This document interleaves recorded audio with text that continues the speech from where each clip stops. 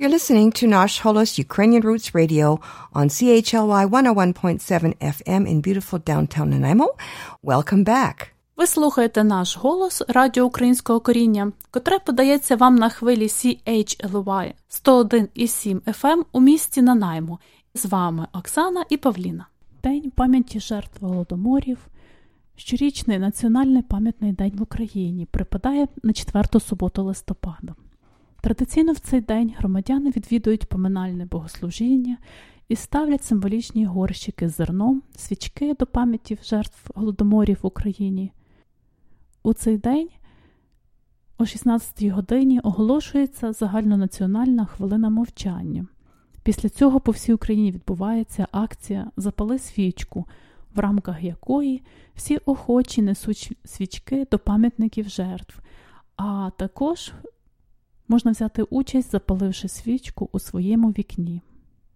У нас в гостях історик, професор Володимир Сергійчук. Доброго дня. Доброго дня. Я завідувач кафедри історії світового українства Київського національного університету імені Тараса Шевченка. І з багатьох наукових проблем, які сьогодні важливі для нашого суспільства, розробляю як одну теж з важливих тем – це проблема голодомору і геноциду. Ну і останніми роками предметніше зайнявся вивченням підрахунку кількості жертв цієї трагедії нашого народу. Дуже складно було знаходити дані про...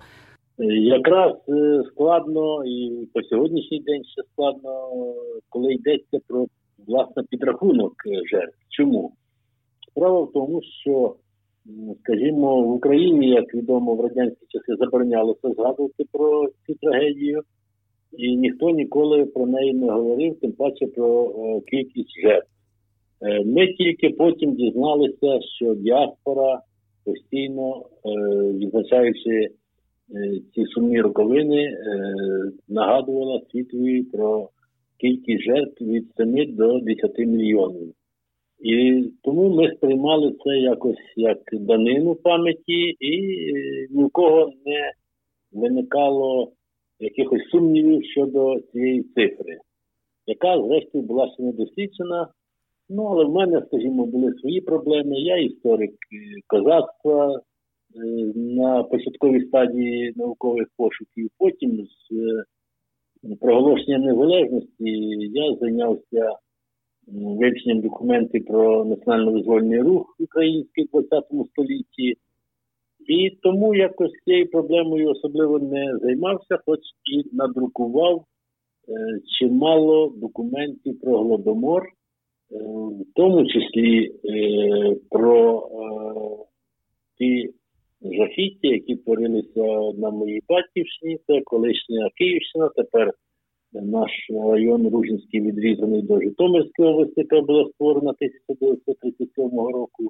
Тобто, як мав за якийсь обов'язок займатися, хоча й не на повні сили, як кажуть, але присвятив цій проблемі декілька збірників документів. Зокрема, я був і порядником, і за моєю редакцією вийшла така книжка «Український хліб на експорт» 1932-33. Тобто, як під час голодомору хліб продавали за кордон, відриваючи його від голодного рота українського селянина. Тому, коли до мене звернулися із фундації Голодомор геноциду, яка існує в Чикаго, яку очолює пан Микола Кочерга, щоб предметніше цим зайнятися і, зокрема, дати конкретні визначення ознак геноциду на основі тих документів, які є в архівах. Тому мені довелося відкласти чимало проєктів, але почуття обов'язку перед своїми рідними, бо в мене в родині матері 3 загинуло з голоду, і в родині батька 3 загинуло з голоду. І таким чином, відклавши багато своїх проєктів щодо дослідження важливих проблем нашої історії через документи, я зайнявся якраз пошуком документів, які підтверджували геноцидну складову Голодомору. І мені протягом 2 років вдалося на основі, це зрештою не протягом 2 років, мабуть, я б сказав так, років 10 я цим займався, хоча ще до пропозиції Миколи Кочерги я вже інтуїтивно відчував, що хоч і прийнятий закон Верховною Радою про Голодомор як геноцид, але у тих твердженнях, так би мовити, мало є документально підведено бази. Правильні слова всі, але треба було все-таки вказати на конкретні ознаки геноциду, що це результат свідомих дій влади.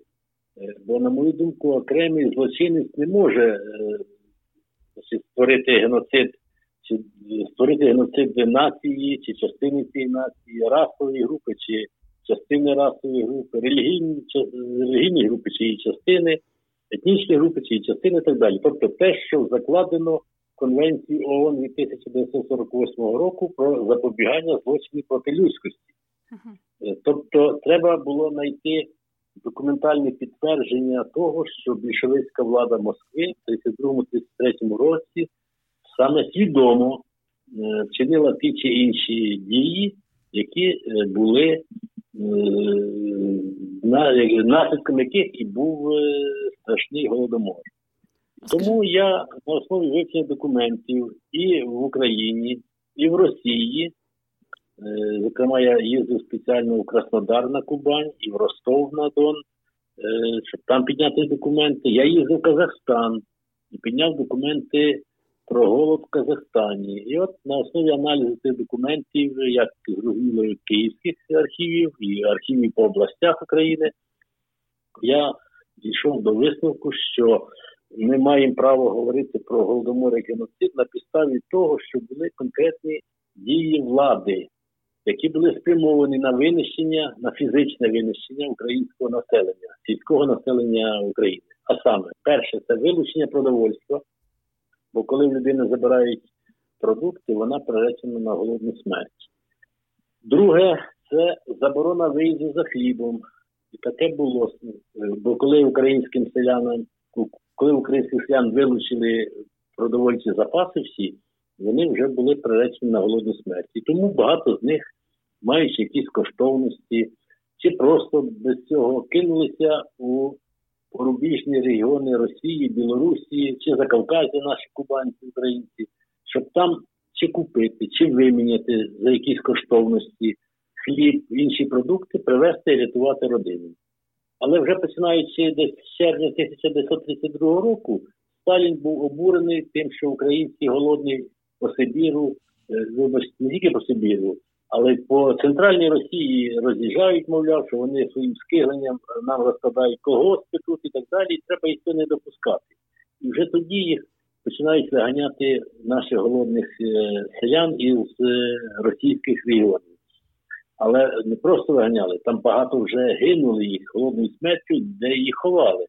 Про це є документи, що вже у квітні 1932 року у прикордонних з Україною російських регіонах ховають померлих голодних українців. Я знайшов ще такі документи навіть, що українських голодних дітей, які сідали на поїзди в пошуках хліба, чи десь потрапляли навіть в дитячі будинки Росії і тікали від тих умов, які там їм складалися, їх виловлювали і відправляли в Україну з Росії. Тобто, вони мали документи якісь? Як вони могли дізнатися, що це саме з України чи з тих частин? Ну, очевидно, якісь мали документи, а по-друге, що деякі було пред'яв, група дітей, кількості 12 осіб, відправлені були з Калуги до Конотопа. Це Сумська область тепер. І пояснення було таке, чого їх відправляють. Вони, мовляв, не розуміють російської мови.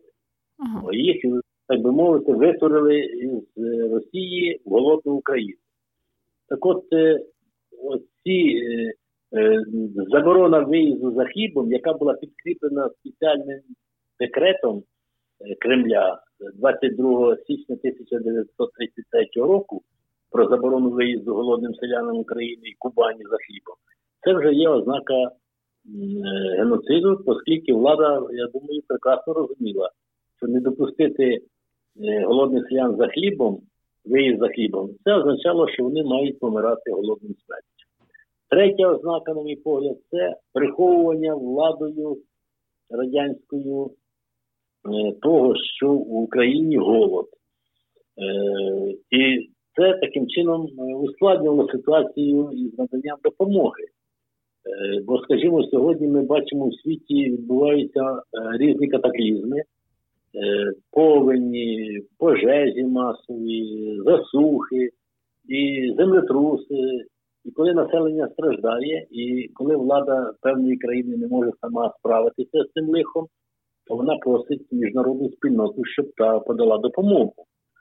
Так от, сталінський режим не тільки попросив допомоги, сталінський режим навпаки заявляв всьому світові, що ніякого голоду в Україні немає, це все вигадки буржуазних фальсифікаторів, так і так далі, і тому подібне. І таким чином замовчення інформації про голод в Україні – це теж дія влади, яка підпадає під геноцид. Ну і четверта ознака фізичного винищення українського селянства, на мій погляд, це відмова Радянського Союзу прийняти продовольчу допомогу з Заходу. Мотиви ж ті самі, що ніякого голоду в Україні немає, це у вас там голод і тому подібне. І це було дуже масово явище публікаційне у радянських газетах того часу, статті про голод десь там на Закарпатті, на Галичині, і про те, що ніякого голоду в Україні немає, тут є щасливе життя заможного селянства. Про що я хочу сказати? Що ці ознаки, 4, які назвав, тобто вилучення продовольства, заборона виїзду за хлібом, замовчування інформації і відмова від продовольчої допомоги Заходу, це підпадають якраз під дії влади щодо фізичного знищення населення українського селянства. Але були, на мій погляд, ще і 2 ознаки духовного винищення українства. Перша ознака – це так зване доприселення у вимерлі українські села. У нас після Голодомору вже восени 1933 року цілком стало зрозумілим, що величезна кількість населених пунктів обезлюднили. Багато сіл чи хуторів взагалі вимерли. А хтось же мав обробляти землю, бо Москві треба було з України одержувати хліб в першу чергу. А хто буде обробляти? І тому почали завозити на ці землі, у вимерлі хати, завозити селян із Росії, з Білорусі. Їх селили, їм давали пайки, їхнім дітям організовували російські класи або й російські школи. Для тих районів, куди переселяли цих вихідців з Росії, засновували російські газети районні або такі вкладки робили до українських газет. Тобто саме через цей шлях переселення і починається зросійщення південно-східних регіонів України. Які саме це райони були? Це райони будуть Луганської, Донецької, Харківської, Дніпропетровської, Запорізької, Херсонської, Миколаївської, Одеської. Ось ці регіони, які сьогодні, бачите, є і проблемними для України. І це проявлялося, скажімо, під час обох революцій, і помаранчевої, і революції гідності. Тепер, значить, це одна ознака, тобто до приселення так зване, у вимерлі села. І друга ознака, яка боляче вдарила по українству, це так звана, це так не то, не так звана, а це конкретно, можна сказати, духовний геноцид. В чому він полягав? В тому, що радянська влада заборонила все українське за межами УРСР. Тобто на тій ж Кубані, скажімо, де вже було десь близько 400 українських шкіл, де були відкриті відділення українські робітфаків у Кубанському університеті, інститутах, де було українське радіо, де було вже десятки районних газет українською мовою. Все це в один день ліквідовувалося. І була з цього приводу прийнята спеціальна постанова 14 грудня 1932 року. Ця постанова називалася «Про хлібозаготівлі на Україні, Північному Кавказі і в Західній області», тобто на Смоленщині. У ній спочатку говорилось про те, що заслухані керівники партійні цих регіонів, а далі тільки йшла мова про Україну і про Кубань. Регіони, де заселені були в основному українці. Про Смоленщину, Західну область, далі не згадувалося. Ну там ж не було вже українців, так? Ну, на Смоленщині там частина була українців, це стосовно Стародубщини. Ага, так. Але далі про Смоленщину не згадувалося. Чому не згадувалося? Хоча вона не виконала план, теж десь наполовину виконала план. Основний мотив невиконання у цій постанові йшлося це саботаж нібито петлюрівців, які пролізли в правління колгоспів, які пролізли на Кубань. І ось там вони на Кубані, бачите, здійснюють контрреволюційну діяльність. Так от, у відповідь нібито на цю контрреволюційну діяльність українських самостійників, як називалося постанови, петлюрівців, радянська влада за підписами Сталіна і Молотова, як голови Раднаркому СРСР, забороняють українізацію на Північному Кавказі. На Кубані, зрозуміло, де 3/4 населення записалися під час перепису 1926 року українцями. Наступного дня, 15 грудня 1932 року, було прийнято нову постанову Кремля за підписами того ж Сталіна і того ж Молотова. Ця постанова стосувалася вже припинення українізації по всій території Радянського Союзу. Щодо підрахунку жертв, я повертаюся до того, що якось довіряли з діаспорі, що втрати від 7 до 10 мільйонів, бо справді спогади були страшними на цю тему. Всі говорили про вимирені села, про величезну смерть дітей і так далі. І так вважалося до 2015 року, до того часу, коли в Вашингтоні стали відкривати меморіал жертвам Голодомору в Україні. І от тоді чомусь появляється така відозва до голови оргкомітету Михайла Савківа від наукових інституцій Північної Америки, тобто від Канадського інституту українських студій в Едмонтоні, далі від наукового товариства імені Шевченка у Нью-Йорку, Української вільної академії наук у Нью-Йорку, Українського інституту Гарвардського університету і Асоціації наукових інституцій Північної Америки в Вашингтоні. Ця заява мала, таку рекомендацію до Савківа, що не треба на церемонії відкриття говорити про втрати від 7 до 10 мільйонів, бо, мовляв, ось такі вчені за кордони, як Тімоті Снайдер чи Андре Граціозі і українські дослідники Станіслав Кульчицький кажуть про 3,5 мільйони. Тому давайте говорити 3,5 мільйони, бо інакше Москва буде говорити, що ми погані дослідники, що ми некомпетентні і так далі. І таким чином ця заява змусила звернути увагу на цей прецедент. Як так? Говорили від 7 до 10 мільйонів в діаспорі, і тут раптом діаспора відмовляється від своєї цифри. Коли почали розглядати вже процес, як витворюється ця цифра теперішніх дослідників, то побачили, що вони беруть перепис 1926 року, коли населення УРСР було 28,9 мільйона населення. Потім вони, виявляється, беруть перепис 1939 року, коли населення зафіксовано офіційно 30,9 мільйона.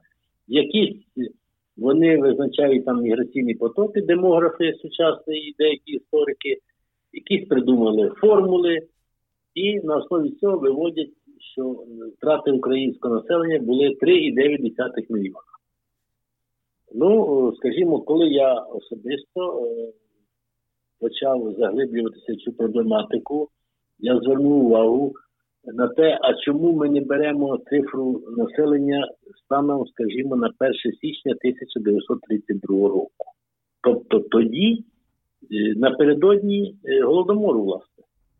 Тому що, коли ми говоримо про Голодомор 32-33 років, то треба знати, скільки населення було на 1 січня 1932 року скільки його залишилось на 1 січня 1934 року. І тоді, знаючи різницю, можна встановити, яка ж кількість втрат за ці 2 роки.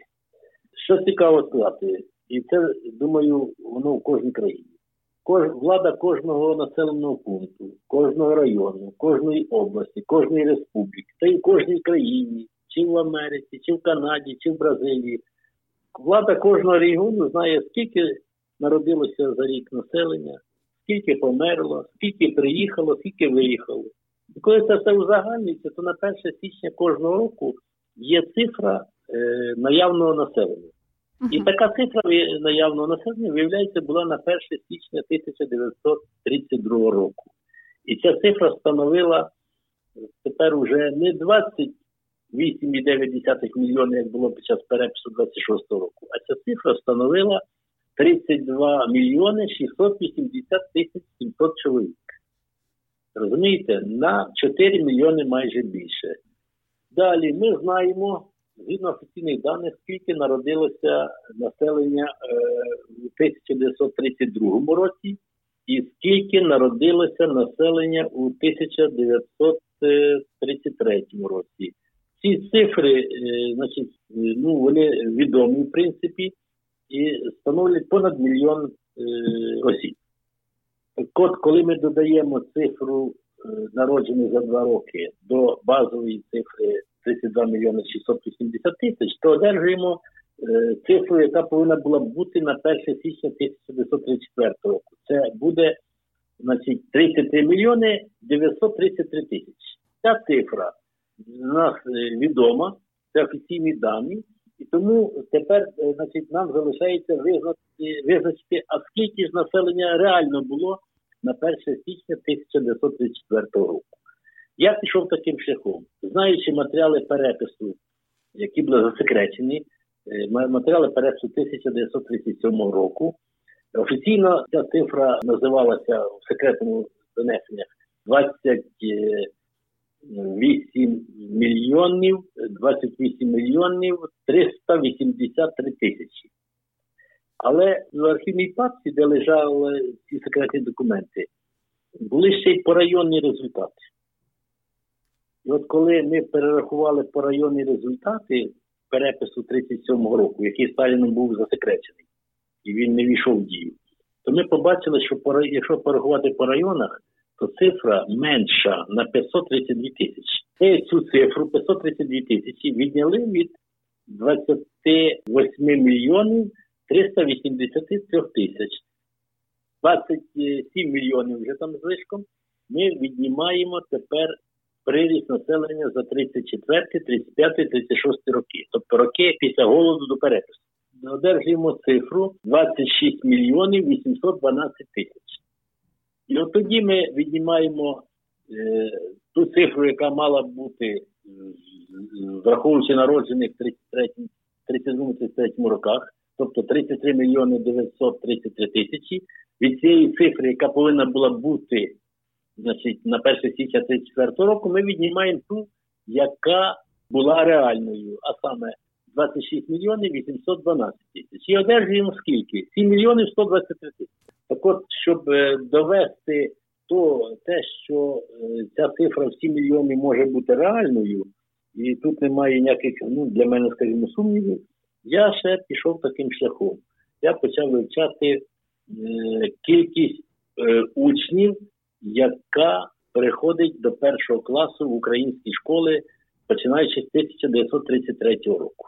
Ага, це теж, до речі, цікаво. Справді ніхто не говорив навіть про таке, як дослідження дітей. Вони про це не подумали, бо вони не сидять в архівах. А я сиджу в архівах, саме архіви мені підказують, знаєте, як кажуть, повороти у наукових пошуках. Що я звернув увагу в архівах? От, скажімо, в Державному архіві Київської області є за кожен рік, по кожному району, та зрештою по кожній школі, є звітні дані. Я порівняв, значить, прийом до 1 класу, до 2, до 3 в цьому районі за 2 роки. І що виходить? І виходить, ви знаєте, така досить цікава картина, що в цьому районі учні школи, які прийшли в 32-му році в 1 клас, вони всі не перейшли до 2 класу. Де вони ділися, ці учні? А ці учні, значить, очевидно, померли. Тому що, якщо прийшло до школи у 1932 році в перший клас в Петриківському районі 1737 дітей, то, очевидно, якби не було голоду, ця кількість перейшла б до 2 класу. Так. Але коли ми дивимося, скільки ж перейшло до 2 класу, то там цифра буде зовсім інша. Цифра буде всього-навсього 911 дітей. Уявляєте? Тобто велика кількість дітей, 800 дітей, тільки по одному району, одного віку, точніше одного класу, з першого класу їх немає. Де ці діти? Питання постає. Далі, значить, а якщо взяти перехід з 2 до 3 класу?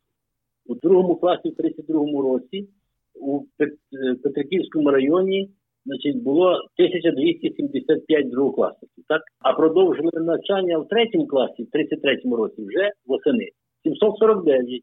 1126 третьокласників, так? У 32 році до 4 класу перейшло тільки 759. Тільки у 3 класах початкової школи, тільки одного району, не дорахувалися 1719 дітей. Тобто в кожному класі майже половина дітей не прийшла за парти. Де ці діти? Ділися за рік. В містах теж голод відчувався настільки сильно, як в селах? Ви розумієте, в містах як такого голоду масово не було, тому що в містах одержували пайки. Ага. Але в містах багато помирали, їх зараховували до багато, фіксували смерті в містах тих голодних селян, які прийшли в місто. Або тих дітей, яких підкидали до дитячих будинків, голодні матері і так далі. Їх забирали в ті, значить, приюти, як казали, де будинки, чи будинки немовлят, і вони там дуже швидко, як правило, помирали. І ця ситуація не поправиться тим, що закінчився геноцид у 33-му році. Бо в школу треба набирати в перші класи і наступні роки. У 35-му році набирали до школи дітей з 8-річним віком, що ми бачимо по конкретних селах. Чим діти далі були від голоду, тим вони могли краще зміцнити і витримати голод. То мінімум половини дітей немає. Це жахлива картина. Це не тільки було у 35-му році. Беремо документи 38-го року. Тоді по Україні 434 сільські школи не набрали учнів до 1-го класу. Бо не виявилося по 10 дітей 30-го року народження. 39-й рік. Я вам скажу, 39-й рік картина та сама. В 40-му році картина та сама. І ці цифри ми, звичайно, маємо врахувати, що десь, очевидно, власне в Україні близько 8 мільйонів, на мою думку, були втрати. А ще 1 мільйон – це українці Кубані, Слобожанщини, Поволжя, Казахстану, Сибіру, де був голод. Чому про початкову школу я говорю, а не про 7-річну чи 10-річну? Тому що початкова школа була тоді обов'язковою. І ніхто не посмів не виконувати сталінських, так би мовити, накази про обов'язкову початкову школу. Всі діти йшли до цієї школи, і тому по цій школі можна визначати реальну кількість. Дякую вам дуже. Нагадую, з нами був Володимир Сергійчук, професор-історик, який досліджує якраз питання кількості жертв Голодомору.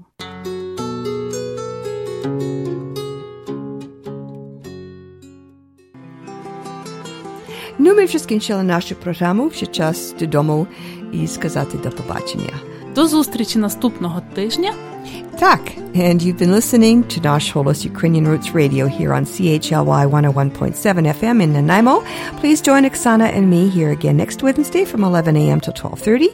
And until then, do stay in touch with both of us via our Facebook page and Twitter. I'm Pavlina. І Оксана. Thanks so much for listening. До зустрічі. До зустрічі. Love this podcast? Support this show through the Acast supporter feature. It's up to you how much you give, and there's no regular commitment. Just hit the link in the show description to support now.